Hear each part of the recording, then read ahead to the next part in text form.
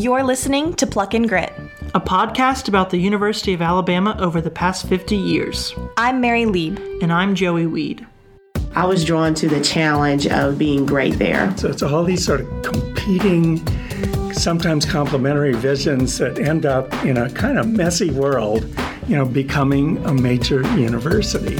I remember it being probably the best time of my life. I don't have a golden book to give to anyone, but I can give you some pages out of the book. The quadrangle, what's considered holy ground, that was the center of the universe. It's those aha moments from somebody who's outside of our race, outside of our culture, to tell us this reality from their world.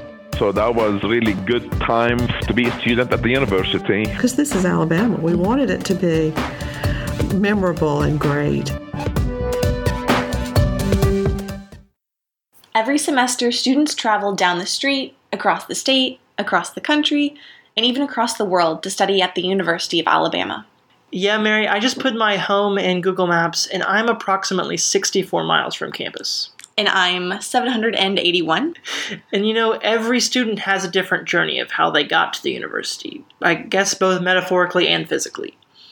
And in this episode, we'll focus on a specific group of students that have a distinct journey. International students. We want to remind our listeners out there, this topic is so complex. International students have been coming to the University of Alabama for a long time from all over the world.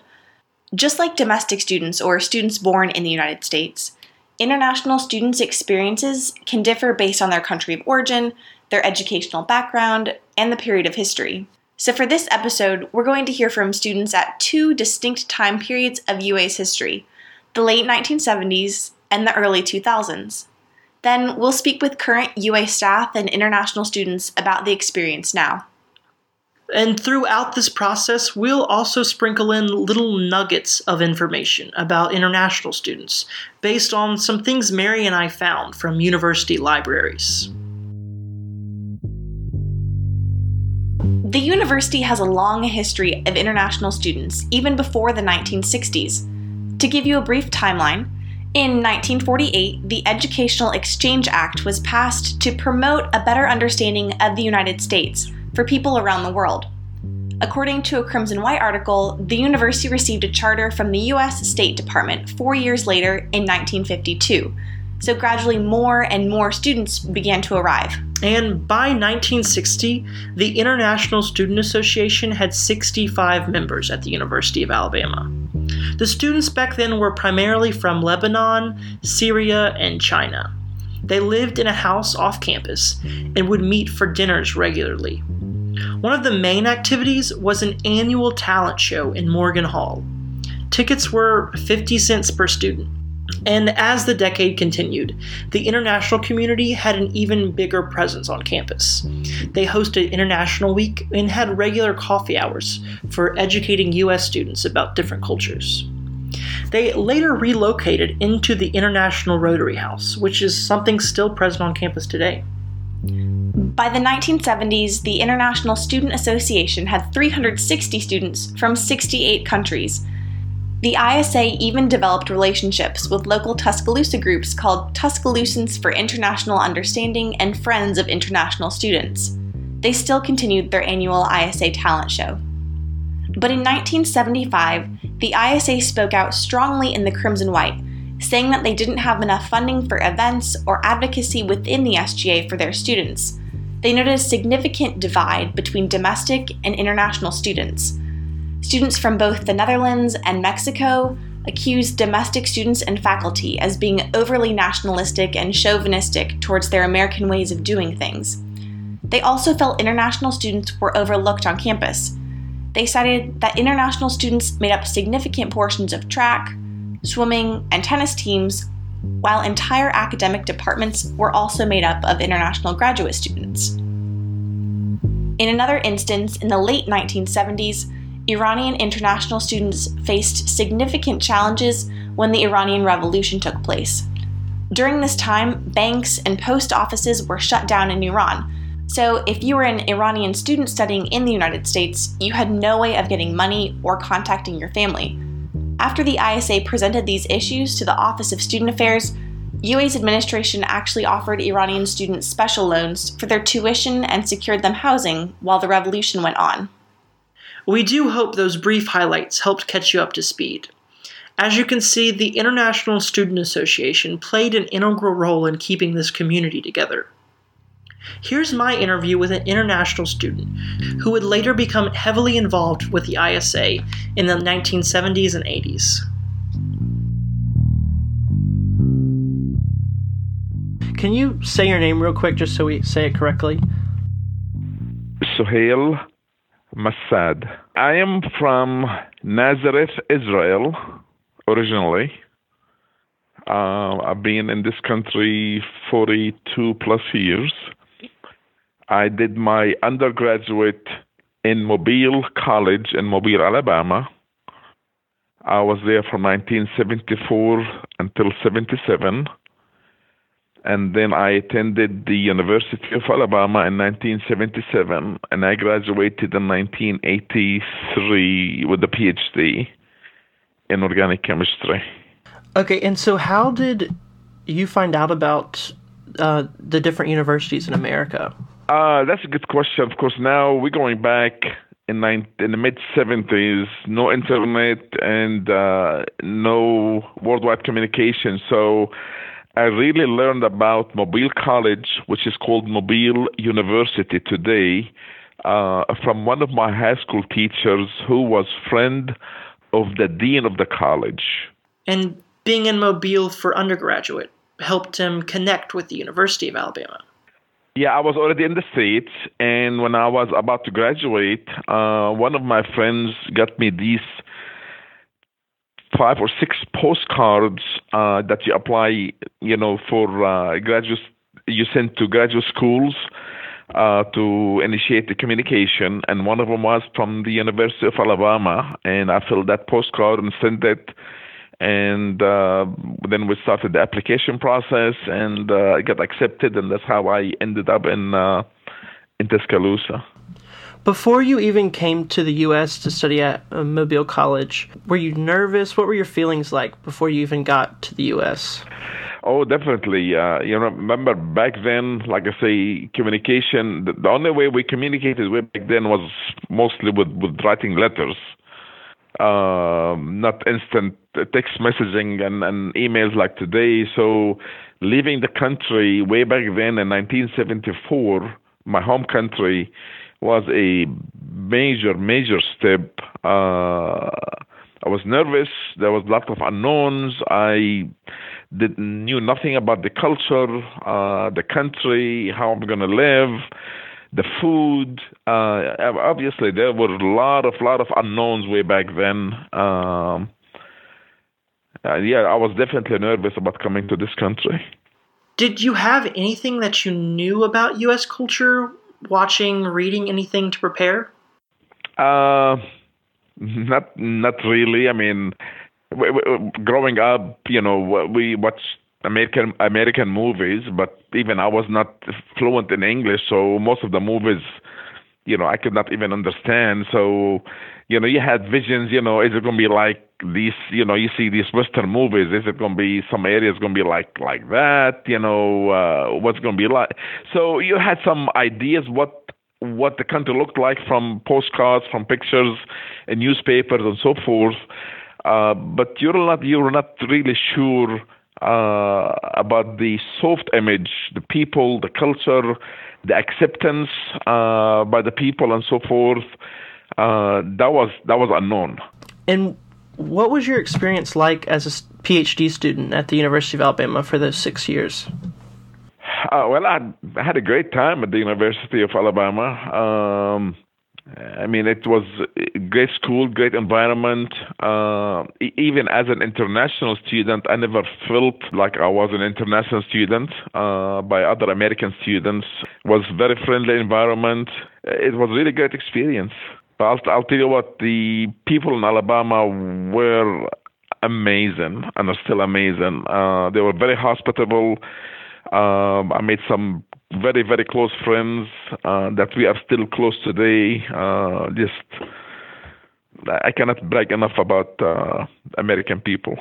And after spending some time at the university, Sahel found a home. Well, I joined the university, and on Fraternity Road there was a house called the Rotary International Student Center. Okay, well I lived there, and I became aware of the International Student Association. One of the previous presidents became a friend of mine, and I got involved with the organization, and then I was asked if I would serve as a president, and I thought, you know what, why not? So I did. I was elected to serve as a president for 1 year, so that was also a great experience for me. And so what was ISA like? We were limited with what we could do, but we had activities.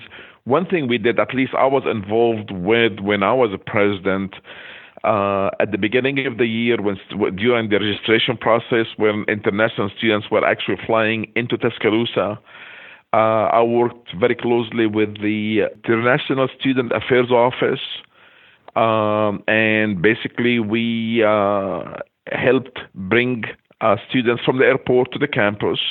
Matter of fact, we rented if the office rented a van that, we helped transport the students from receiving them at the airport, bring them to campus, help them with housing arrangements, either on campus or apartment renting and so forth.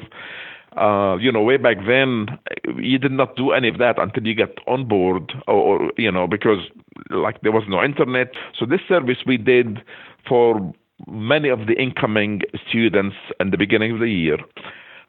We had several annual parties at the Rotary Clubhouse for international students. We also had an annual talent show for the international students, but again, that was open to the public and was attended by many Americans from even on campus and outside campus, where we also, the international students prepared international foods and brought it to the talent show. Then we had really a talent show by different talented students from different countries. And after the show, we had basically international feast where people tried different food from different countries and so forth. I don't know if that is still going on, but that was an annual event when I was at the University of Alabama. So how did international students contact home while they were studying? Mainly letters, because calling home way back then, of course, right now, anywhere in the U.S. you call for free, right? Even you can call other countries for free. Way back then, long distance from city to city, you had to pay money. For example, if you called from Tuscaloosa to Birmingham, that was a long distance, and you would get charged by the minute. Also, calling Israel for me at the time and other countries was very, very expensive. Like, to give you an example, the first minute was like $2.40, and every additional minute was like $1.60. And at the time, minimum wage was below $2. So you can imagine how expensive that was. So I used to call home once, personally, around Christmas time. But the rest of the time, we were sending letters back and forth. Yeah. Did you ever fly home at any point in your studies? Or did your family ever come visit? I started at the university in 1977. In 1980, I went back home for the first time since I came to this country. I went back to visit. And then for my graduation in 1983, my mom came to visit and attend the ceremony. Communication obviously seems like a big obstacle. What were some other big struggles that international students faced while they were on campus? Well, I'll tell you one. There was, is the Crimson White still the campus newspaper? That's correct, yes. Okay. When I was president, somebody wrote an article about the international students instructors. For example, I had a teaching assistant. I was a teaching assistant, okay? And many other graduate students from different countries also had teaching assistants, which means they taught classes, they taught laboratories, and so forth. And, some students were more difficult to understand than others. Somebody wrote a letter or article in the Crimson White about the difficulty American students are having, attending classes taught by international students. And, of course, there were some valid points, obviously, but that was perceived as really a negative attack on international students. And I worked with the director of the Student Affairs Office, and we wrote a rebuttal and went back and forth in the Crimson White and so forth. So there were some issues. I mean, life wasn't a piece of cake, but in general, international students were treated very fairly, very friendly. There were no personal attacks of any form, what have you. So, but again, that's just one guy wrote an article that created some fire. But before long, that was hushed out, and life went back to normal. Now, one thing that came up in our research of international students is this internal divide between students from different countries. For instance, Latin American students would only stick together, or Chinese students would only talk to each other. These are mostly due based on their shared experiences or common language. Here's what Sahel said about that. Well, that's a good question. Just like the United States, as a country, we are one united, but then we have different states, and the residents of each state kind of stick together. It was the same thing as an organization. Yeah, we felt like we belonged to something, but when it came down to it, the people from each country, they had their own subgroups. For example, both my friends were from countries from the Middle Eastern region, So we spoke the same language, we ate the same food, and we felt closer together. But again, we belong to the ISA, or the International Student Association, so at the gathering and so forth, we felt like we belong to something. What are some of your favorite memories about the University of Alabama? It doesn't have to be about the International Student Association. Just when you think back on your 6 years here, what do you remember most fondly? Of course, you'll never forget the football games on campus. That was. It wasn't as big as today, obviously, but today, of course, you have the tailgating on the quad. Way back then, we didn't have that on the quad at all. So, but Bear Bryant was the head coach way back then, so that was really good time to be a student at the university. I mean, to be honest with you, as a graduate student, you spend all your time worrying about schools and studying and so forth. The chemistry department used to be in Lloyd Hall, right on the square, and I basically almost lived there. I mean, I spent day and night in the laboratory down there, so that was my home. I do have one more question. So after you graduated with your PhD, what were your plans? Did you know where you were going to go? Did you think you were going to go back home or stay in the U.S.? No, actually, I made a decision way back then that I wanted to stay in this country, and I think that's the best decision I made was to come to this country. Originally, the plan to come get my undergraduate degree and go back home. When I graduated from Mobile College, I decided to do graduate work. So, and by then I started to get the idea that maybe this will be my second home. And of course, I graduated. I wanted to find a job. The economy was not in great shape way back then. I managed to get a teaching position. So, I started to teach college. Obviously, I enjoyed living in this country. Like I said, I have made so many friends, American friends, that is. And then one summer I went back home for a visit while I was teaching. I met this girl, fell in love. We got married. She came back home, and, we just decided, this can be our home. So We have 4 kids who live here, and we are very happy to call this country our permanent home now. Dr. Sahel Masad is currently a vice president of a consumer packaged goods company. We hope you enjoyed that story. When we come back, Mary will tell you the story of 2 domestic students and their unique roles within the international student community in the early 2000s.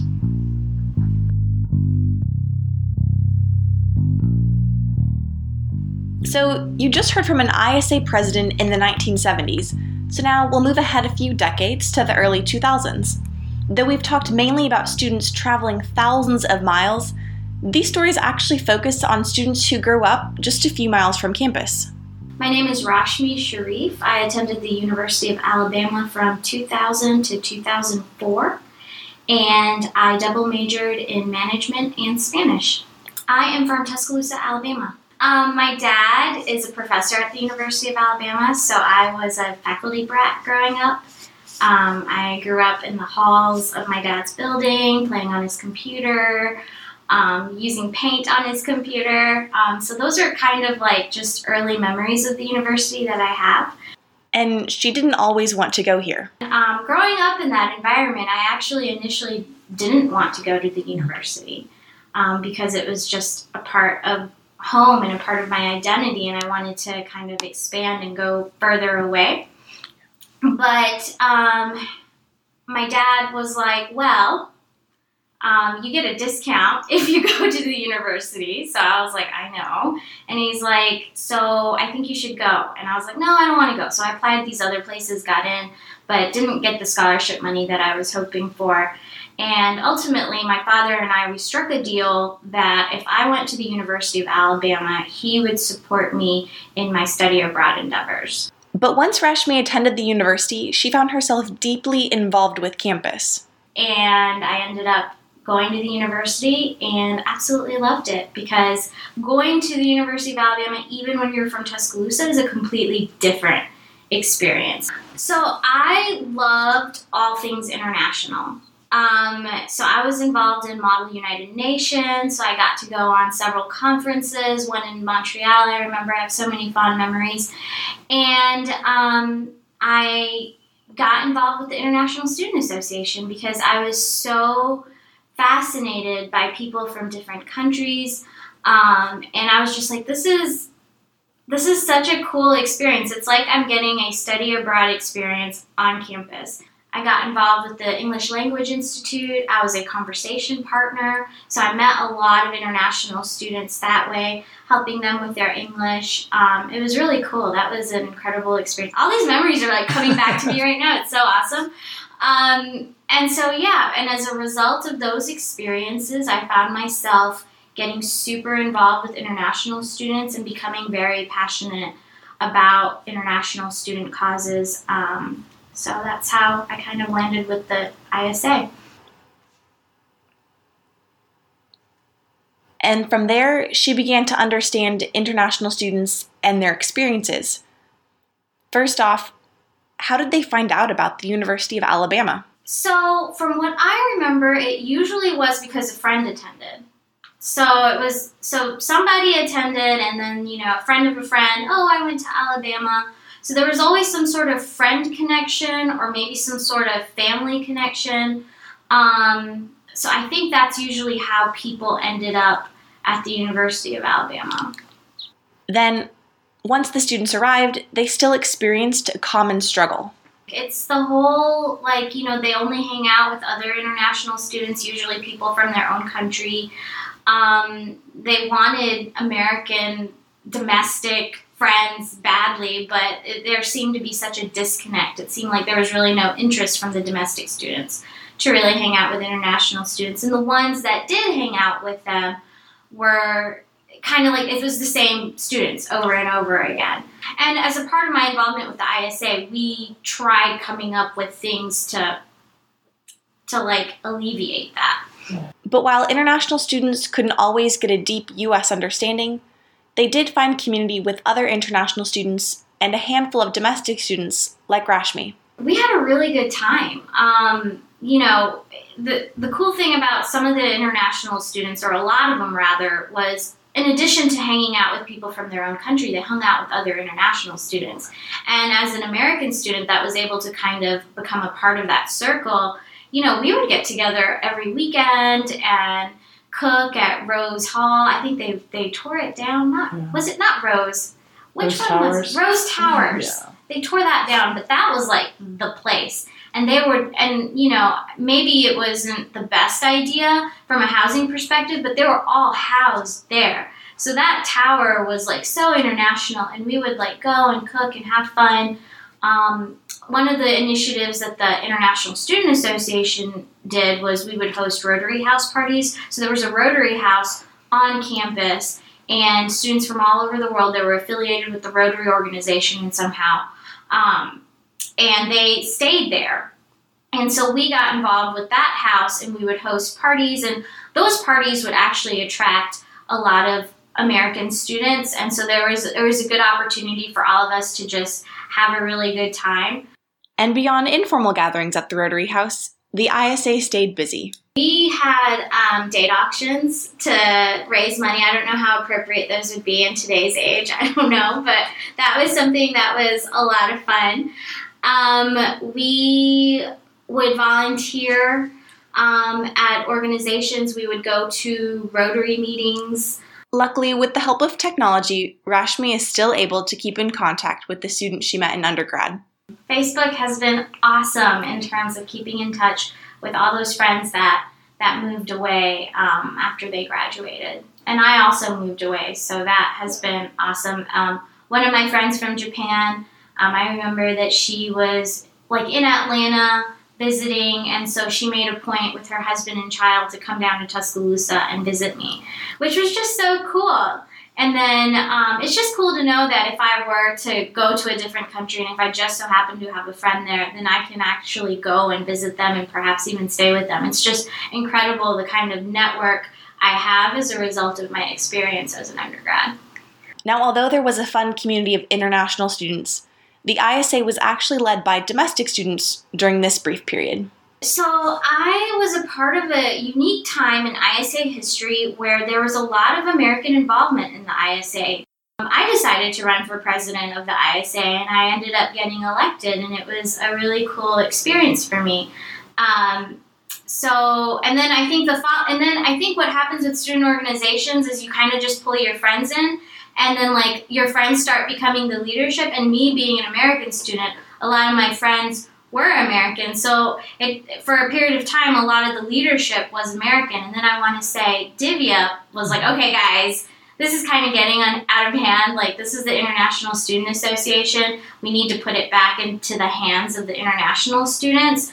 And so I think she was the one that kind of, steered the ship back onto course.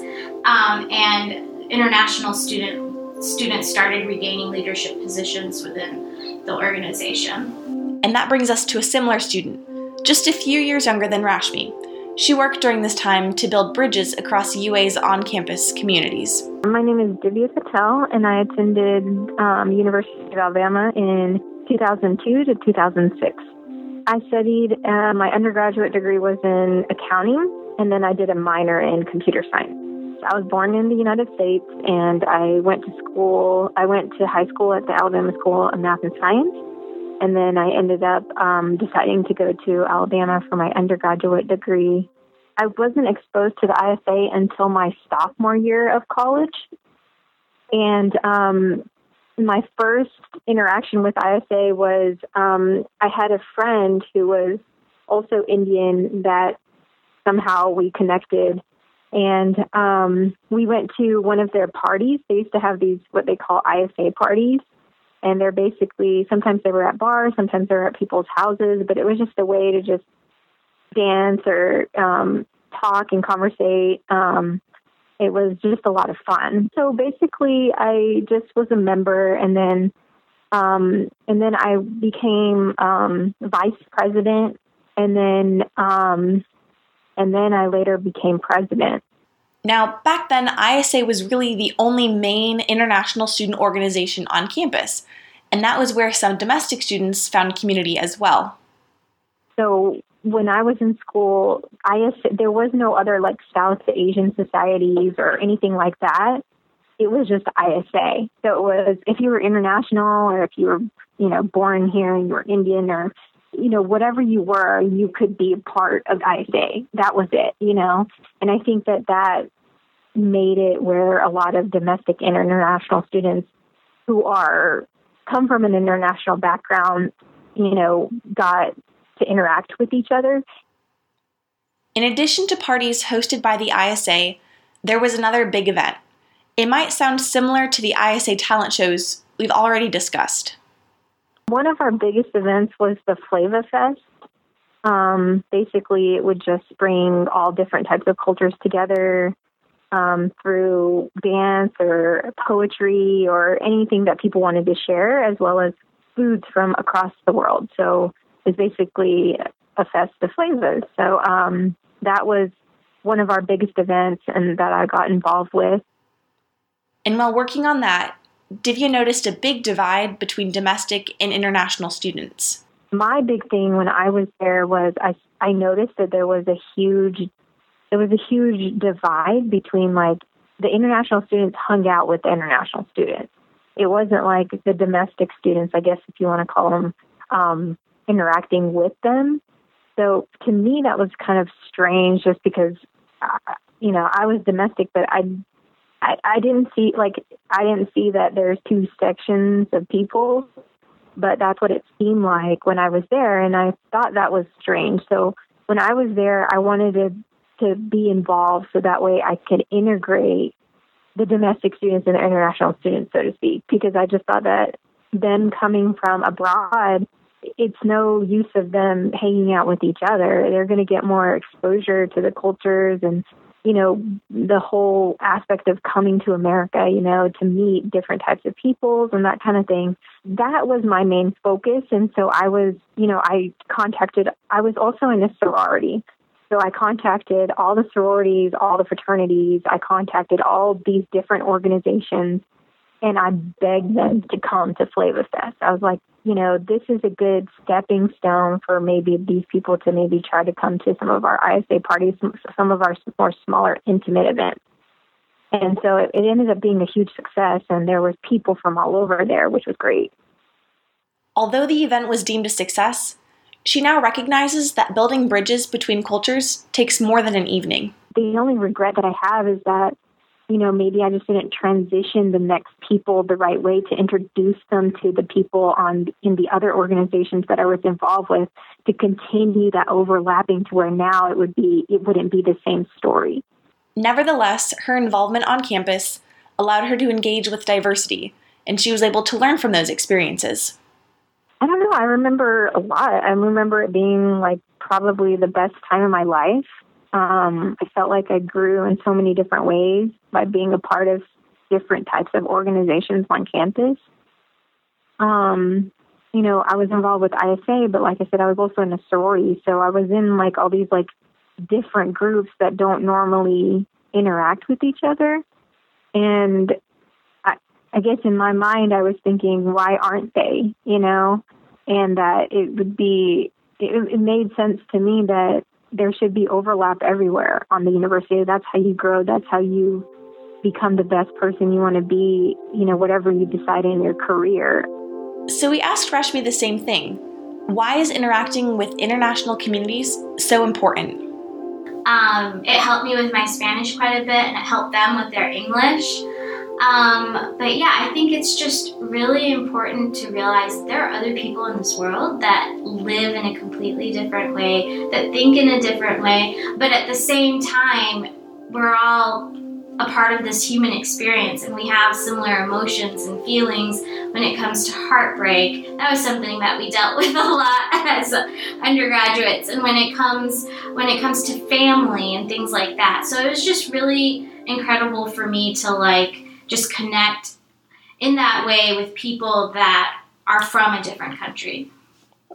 And for Rashmi, her experiences with both international students and study abroad gave her confidence to change the narrative about Americans. And I think my identity as an American really became more solid During my travels abroad, people would always ask me, oh, where are you from? Where are you from? And I'd say the United States and be like, no, really, where are you from? And I felt like it was my responsibility to really change that narrative as to who an American is and what an American looks like. So I would never talk about my just family background or anything like that, because at the end of the day, I was born and raised in North America. I was raised in Alabama, and I want people to understand that there is no contradiction there between who I am as an American and what the stereotypical look of who an American is. And I think it's my responsibility to change that narrative. In case you were wondering, both Divya and Rashmi told us that most of the international students used calling cards to contact their families back home. There was an informal ride-sharing initiative set up back then, but it was mainly to take international students to and from the airport. And when we come back, Joey and I will delve into what campus is like now for many international students.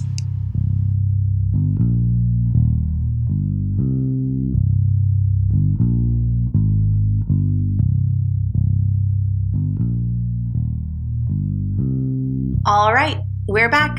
Now we're going to delve into the international student experience on campus in 2016 and 2017.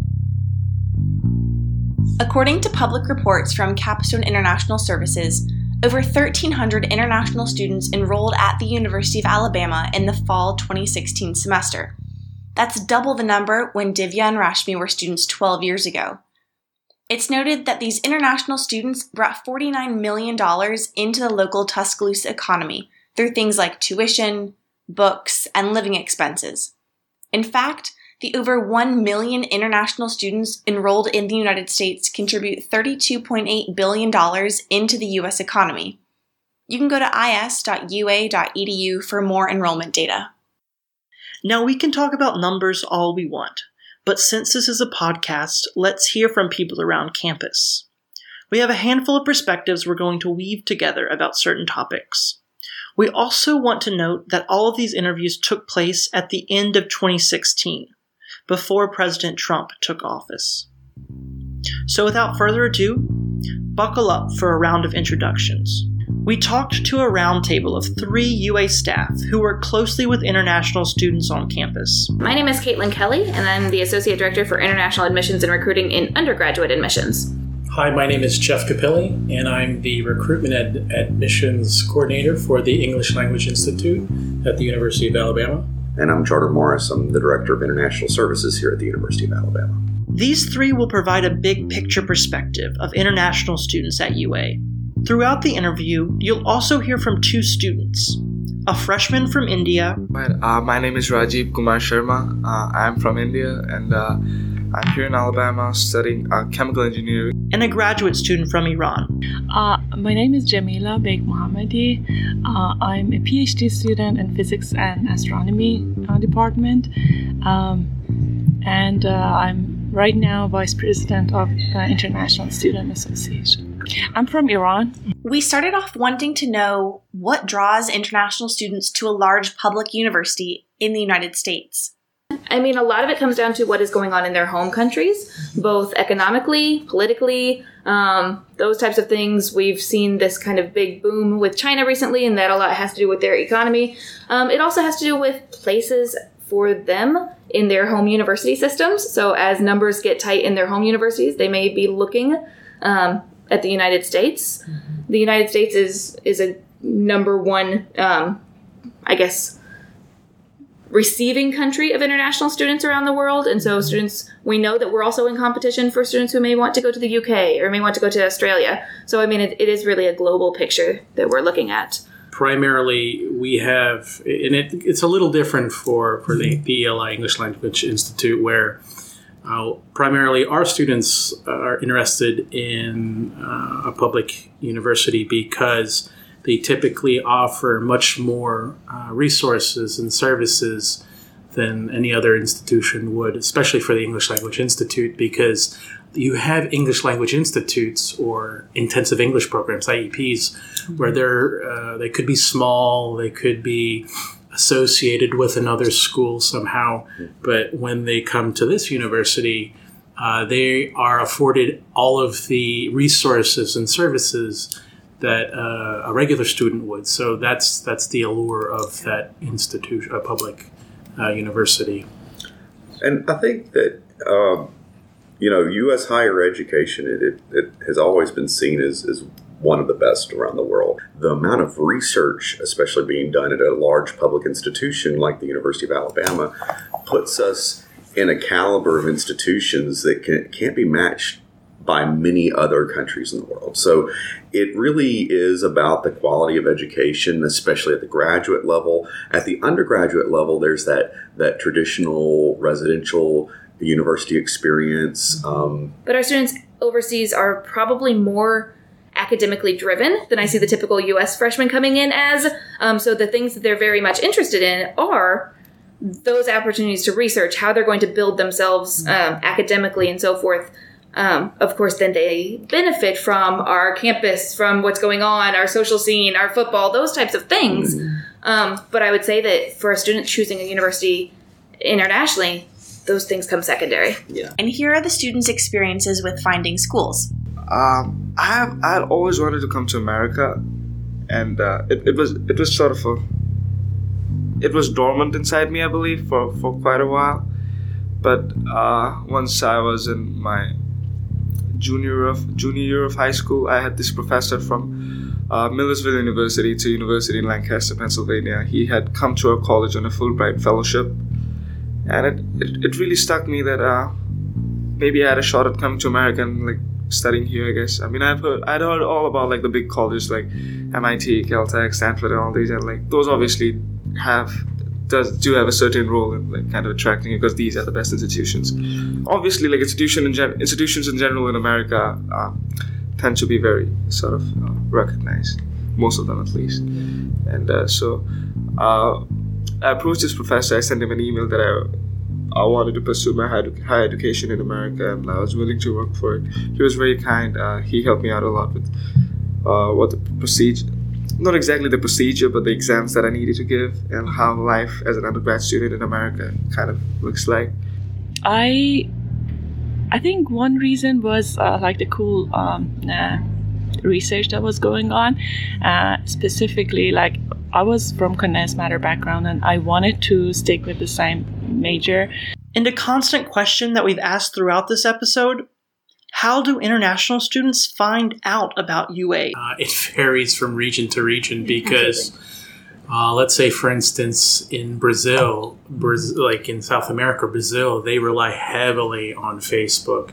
Some other countries may have, let's say, Weibo in China, for example.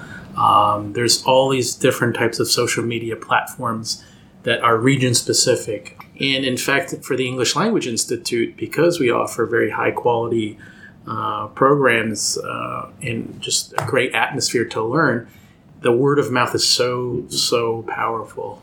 Of course, social media helps and all the other efforts for that one-on-one contact. And, I mean, clearly we want to spread our message, and that's part of our goal of going out and recruiting and so forth, but we know that a lot of the message is spread not by us, whether to our advantage or to our disadvantage.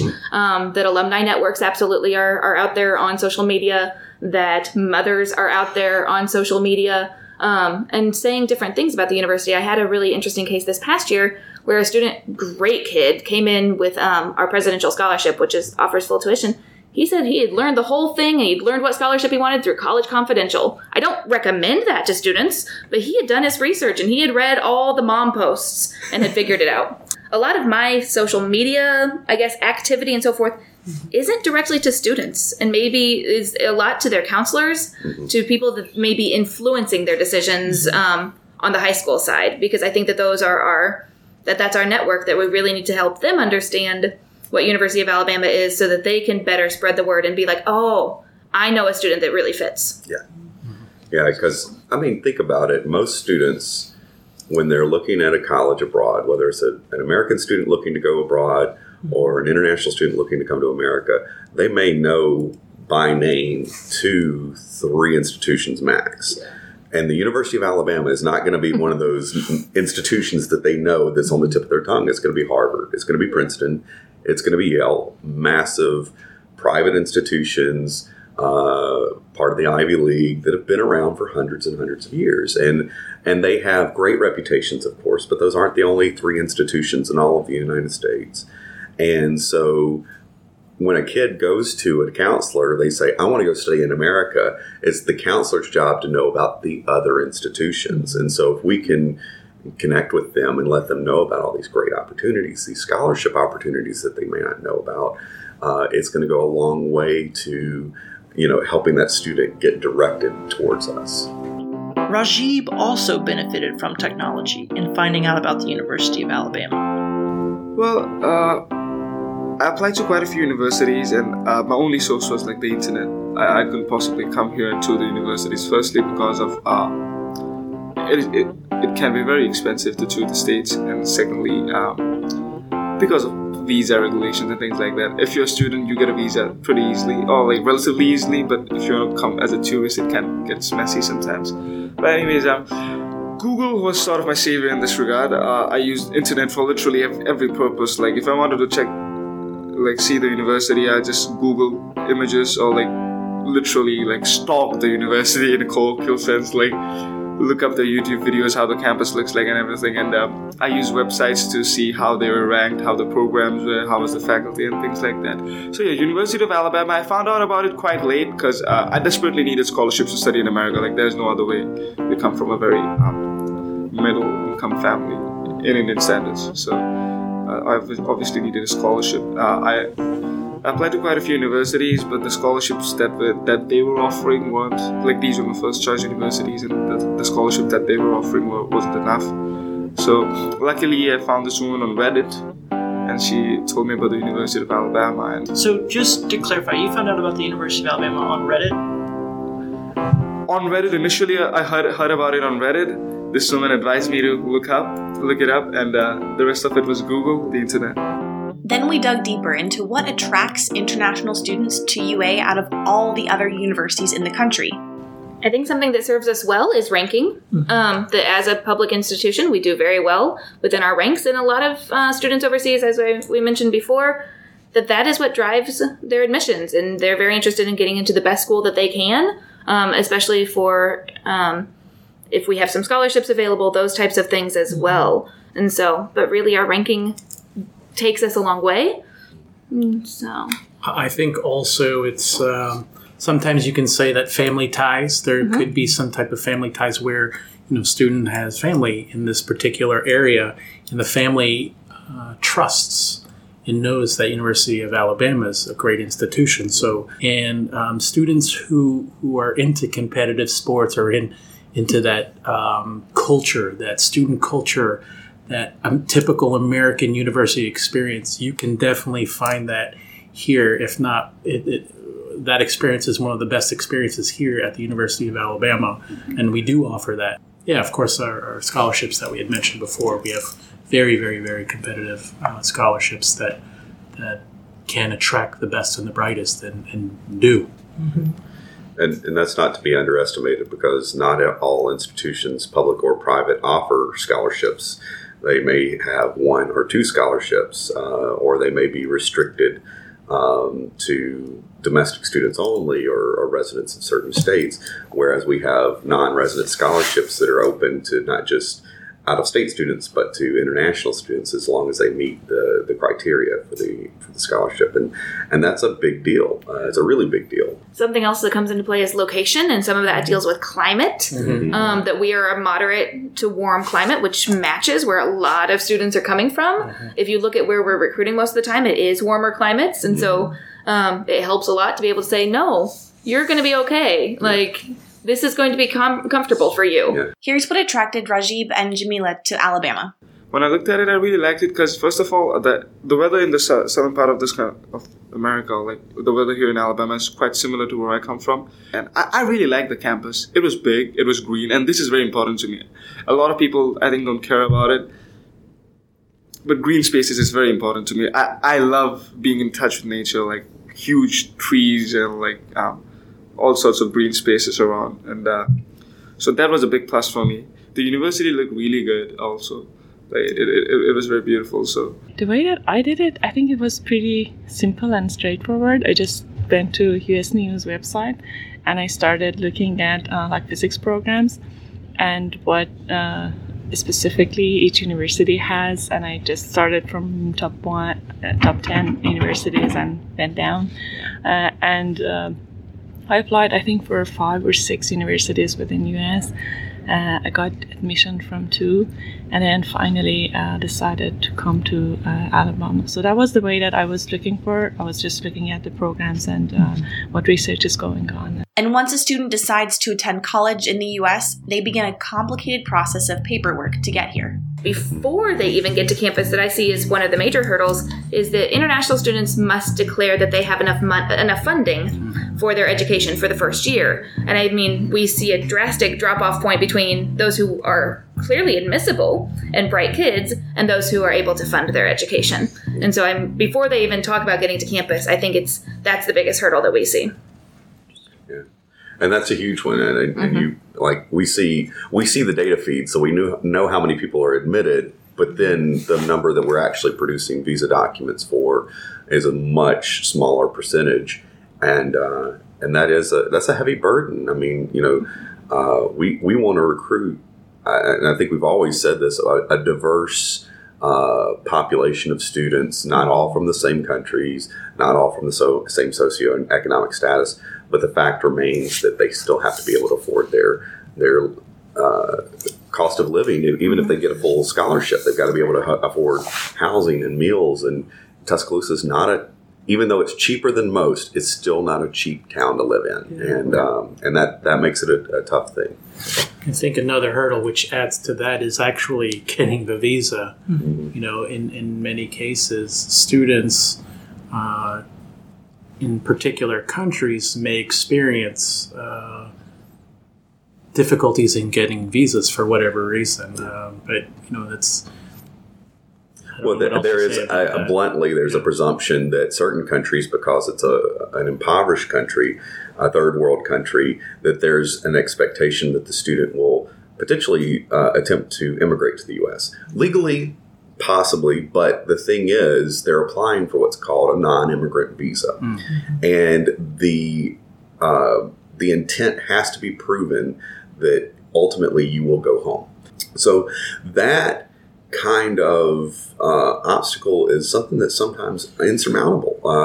Even if they have full scholarships or at the graduate level assistantships to pay for everything and can prove, vehemently that their intention is to come home and better their country, they may just outright be denied. And we see this a lot with, South American countries, with African countries, with some Southeast Asian countries and South Asian countries, whereas, for the most part, our European students don't have this issue because they're never questioned about their intent to go home because they come from Western developed countries. And so, bluntly speaking, that's been a real issue across the board with international education. Not just the University of Alabama, all universities have this headache of attracting great, well-qualified students who may even get over the hurdle of funding, but don't get through the hurdle of the visa interview. So I graduated and I had a gap year, which I had to take because there was no way I was completing the entire application process in an academic year, because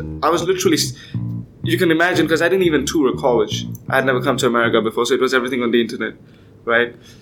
It wasn't easy, to say the least. And so how long did the application process take? Oh, it took me a lot of while. It took me 8 months. And just to give you a sense of idea of how drawn out that can be. So my mark sheets were in Indian terms, right? My report cards, as Americans would say it. And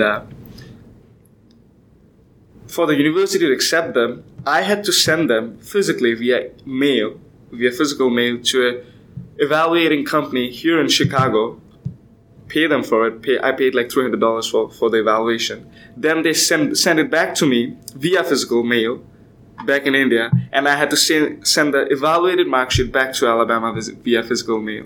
And it was just one part of the process. And there were lots of things like that. And it was quite expensive as well. And also I had to apply to quite a few universities because if things didn't work out.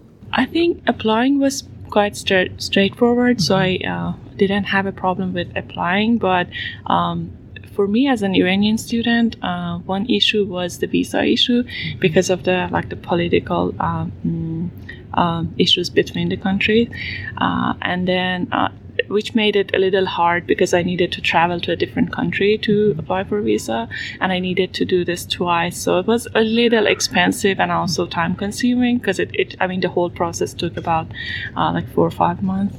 But other than that, I think applying as itself was straightforward. Yeah. Even after the paperwork is approved, the anticipation and preparation for U.S. culture is another important step. So I had been living with my mother for about 3 years now. 3 or 4 years alone, me and my mother in this house. And obviously, I was very close to her. And that was one of the, I was very worried about how I'd deal with life without my mother behind me. Not that she would handhold me in everything that I did, but just her presence was a huge motivating factor for me. And to imagine living in a different country so far away from home. This experience is kind of different from other people who live away from their parents, American otherwise, because their parents can visit them whenever they want.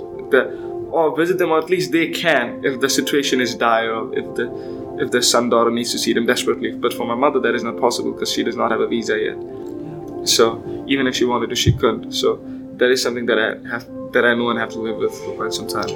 What were you most excited about before you came to the U.S.? The lifestyle. Really, to better prepare myself to assimilate. I actively studied American literature and history and the American culture in general. I already had an affinity for the entire American culture of the go-getter attitude, or you can do it, the American dream. But still, it was I'm going to experience a completely new atmosphere. I'm going to see people that I have never seen. And that was one of the things that I was a little worried about, because I was worried that this will maybe distract me from what I'm really going to do, because I was coming mostly for research. After a long college search, months of paperwork, and some tough goodbyes, students touch down in America. The culture shock is filled with all sorts of emotions. I think, at least initially, it's there is always a culture shock or an acculturation process that takes place when anyone moves to any new location. So what's funny is the culture shock that a student from California experiences coming to the University of Alabama is not dissimilar to the culture shock that someone coming from China to the U.S. would experience. Anytime you move to a new place, you've got to establish new ties. You've got to establish new connections and roots and everything else. So that's a tough one. A professor had got into the airport to pick me up, and I was in awe the first moment I landed in Birmingham because I had made it. Or rather, I should say the first moment I touched down on Houston, because I was on American soil, and that was huge for me. It was dream achieved for me. It's a feeling that is indescribable. But he picked me up, and I stayed the night at his place, and he dropped me off at the university. We did some shopping and stuff, and I had landed in on the 8th, and classes started from 17th, so we had quite a bit of time before classes started. And we had just gotten back from shopping. I was sitting in the room, and I was jet lagged, so I slept a little. And when I woke up that evening, then the reality kind of sunk in that I'm alone now. There's no one there beside me, or this is it, sort of.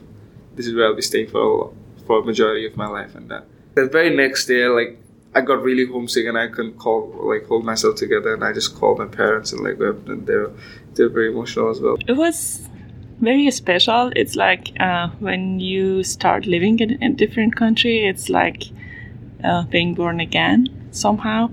I was lucky that I had very good friends to help me during the first days. It was completely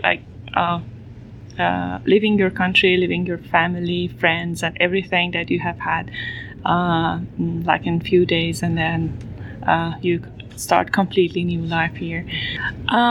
One thing that was quite interesting, it was not maybe shocking, but interesting, was that because I was from a big city, When I came here, I was a little surprised with the population and how small the city is and why nobody is around, because I came like 22nd of December, which was the time that I think most of the students were gone for vacation. So I was a little surprised because of that. So I was thinking, oh, is it going to be like this for the whole year? But it was not. So from an administrator's perspective, this arrival process must cover a variety of student concerns. Our office, we do a lot of programming. We start off with an orientation where we try to do two things that are somewhat disparate, but we have to do it, and we only have our few hours with our students. Most undergraduate and graduate students, after they check in with us, I mean, if they weren't forced to, they really wouldn't even bother stopping by. So we have about 4 hours of their undivided attention, and that's saying a lot. So during those 4 hours, we hit the basics of here's how to maintain your immigration status, here's what full-time enrollment looks like, here's what on-campus work options you have and the limitations on that.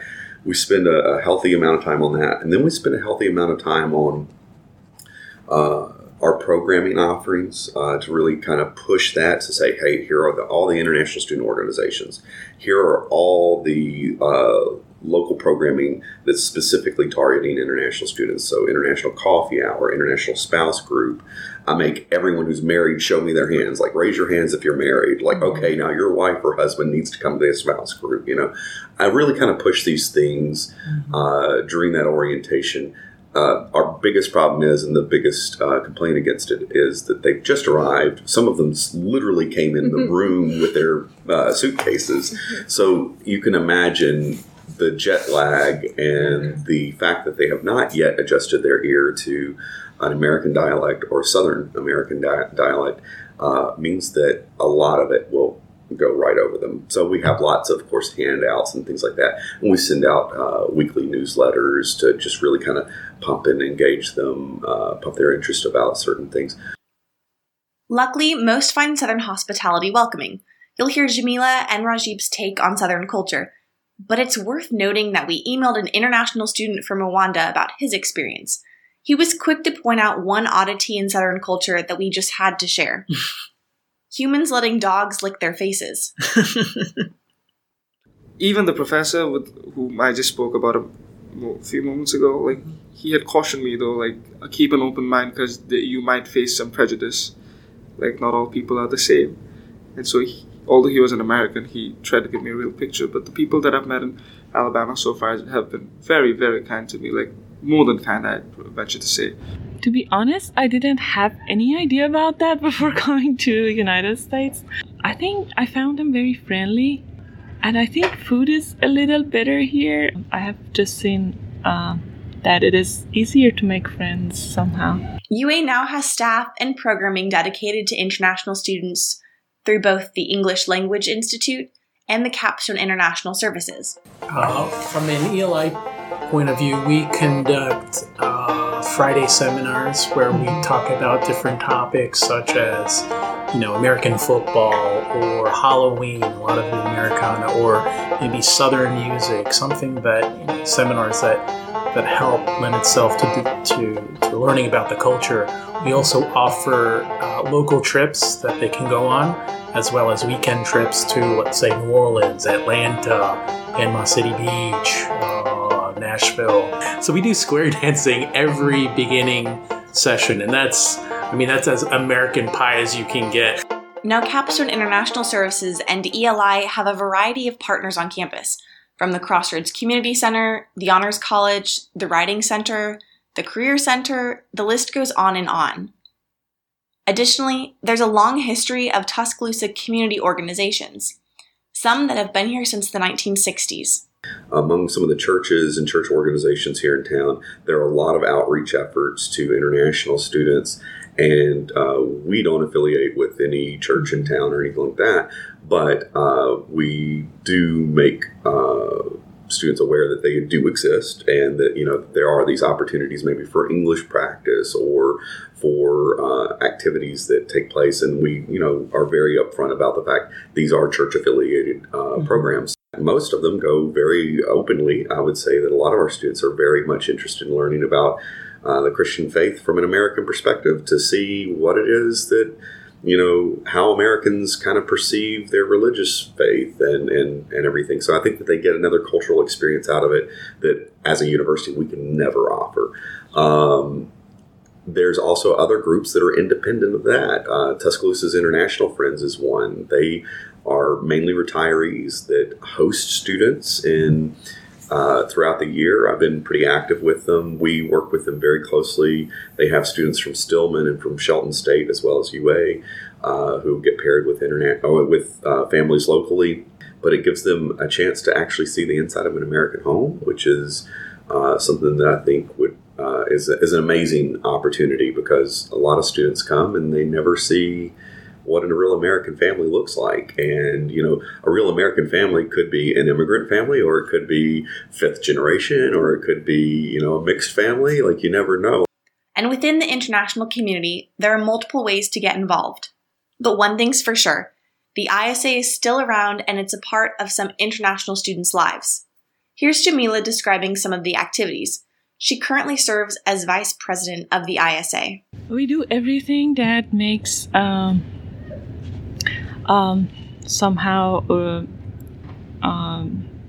connects international students to domestic students.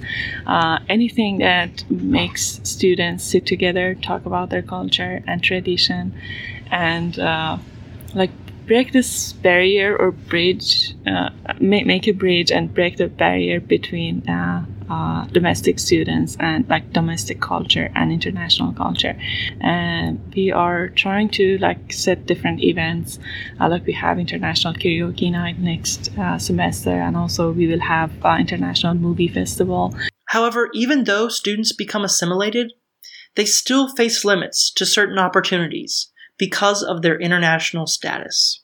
But the employers themselves who come to the career fairs, surprisingly enough, some of them will put up signs that say, we don't sponsor international students for career placement, because they've already determined, I know that the students might independently have work authorization based on their student visa status, that they could begin their internship with us or begin their career with us, but they don't have the financial resources to move forward with a work visa sponsorship later on, so they don't even want to bother with it. So sometimes our experience has been that students have the door shut in their face before they ever really get very far, despite the resources and the support they're getting from us. If I can get a few more companies to open their doors to even the possibility of hosting a student for an internship, I think that that's going to help out a great deal. Again, this is not just a UA problem. This is an everybody problem, because these same employers are going to all the different universities. So, since I'm an international student, some of the opportunities are limited for me because of my visa status. Some things which American students are eligible for, I'm not. Like what? Let's say, for instance, I really wanted to study in Germany and learn German, but that can be quite expensive for me. But if you learn a critical language and you're an American, it's literally free. The government is actually paying you stipend to study. Right? And it's outrageous that students are not taking advantage of this, at least from my perspective. And you've got REUs. I'm sure you've heard about REUs, where you go to a different university, you work for a professor, you get paid for that. I've been looking for internships. There are so many of them. I've been looking for summer jobs, or not exactly jobs, but research opportunities, internship opportunities, and things like that. And there are so many of them. But what frustrates me is that every time I decide on something, this looks really good, it's just available to U.S. citizens only, eligible for U.S. citizens only. Nonetheless, student groups and administrators continue to build bridges between domestic and international students. It's tough. It's tough to break that cultural barrier of and being able to just walk up to somebody and say hello, but it has to start with a hello. It has to start with something. I've heard the same thing said on both sides, at least with international and domestic students. Like, international students have this assumption, well, they're not interested in talking to me, these American kids, so I'm not going to go over there and try to interact with them, because they'll just laugh at me. And then vice versa, because an American student sees a bunch of Chinese students, kind of hanging together, or a bunch of Saudi students hanging together, or just a collection of international students hanging together. They may feel a little intimidating to walk over and say hello. So we do a lot of programming But most of our programming is more geared towards getting domestic and international students together in the same spot. We're not intentional.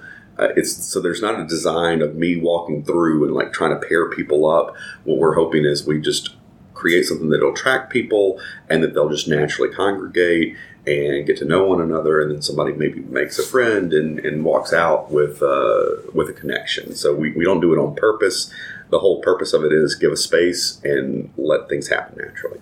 I think it was also a conscious decision to go out and meet people, because I was like, now you're here. There's no going back. Not that I wanted to, but I have to make the most of this opportunity, and that does not involve staying in a room. And also I like talking to people, and once I'm at ease with them, I guess it doesn't take me that long, but I like interacting with people and talking to them. So I just went out and I made a decision to like get to know people and talk to them. And maybe having like informal like settings and places and like activities that they can start talking with. Sometimes they're just shy. They don't know how to like ask their questions. They probably have a lot in their head, but it's a little hard to start because you don't want to like be offensive or rude to someone by asking like a weird question. So it's a little difficult to start, and that is the reason that we thought this international study break is really good, because it sets it's an informal meeting. And I think of the same thing every time I think of an Alabamian student or an out-of-state student who comes here, that they may not have the opportunity to go abroad. They may not be able to afford that, but they can still have that international experience and make connections, real connections, through the international students we have here. And so if we open the door to the world for a domestic student who's here just through something like International Coffee Hour or whatever else, then we will have done something great. Rajib looks forward to continuing here, and Jamila has an open mind about her future. I think most probably I'll stay. It depends a lot on, I think it is not something that I can predict really, but because my fiance also lives here and he works here, so that's most probably the like something that I'm thinking about it right now. But I don't know, maybe something. I think some people were so amazing during this 5 years that I've been here that I'm sure I will remember for a long, long time. And those people are, I think, a good reason to feel home here. The places that I will remember the most, I think Dunkin' Donut is one of them, because it's quite close to my office as well, and also for sure my office in Bevel Building. As for the future of UA's community, the staff in BB Comer hope to expand the alumni network for international students. Honestly, it's always been a challenge for that, and the best way that we've found currently is, of course, through social media. So, in fact, when I go on fairs, I contact former students to help me, and it's such a great way to reconnect as well as help promote the university as a whole. But that's one of the areas that I see as a room for growth and development. I think that one of the challenges for alumni development is definitely that our international students are mobile. So after they graduate, they may stay in the States and do some sort of internship for a while, and then they may move who knows where. So keeping up with them, because I think often the alumni office tries to keep their first address out of college, may not stick with them very long. So building those alumni networks becomes more difficult. Also, I'm very interested, but would love to have more information on our U.S. citizens who are maybe living abroad and how they can tap in and help us as well. Building alumni chapters, connecting with locals, and so forth. I'm hoping that we have some CEO who has a roommate who's going to be some Alabamian CEO of some steel company, and they get together and like 20 years from now, we've got some great trade partnership built off of like a random roommate pairing. Sure. I would love to see for homecoming weekend an international tent, so that we welcome back our international alums, who just happened to come back for the home game and everything. So, after crossing the stage and receiving their diploma, students head down different paths. Some go across the South, others across the country, and others travel across the globe. We hope this episode showed you that no matter what path you take to get here, no matter what path you take after graduation, and no matter when you graduated, UA alums share a common spot on the map of our lives. Community can transcend borders, and higher education institutions like UA act as magnets for culture, innovation, and research to thrive. Thank you so much for listening to this episode. This is an episode in a series of stories about the University of Alabama. If you like this, please share our series. You can go to pluckandgritpodcast.com to submit story ideas, view pictures, and check out other episodes. And we'd like to thank each of our speakers for their time and campus contributions. And a special thanks to our musicians this week. The intro you heard is Night Owl by Broke for Free. You've been listening to Pluck and Grit. See you next time.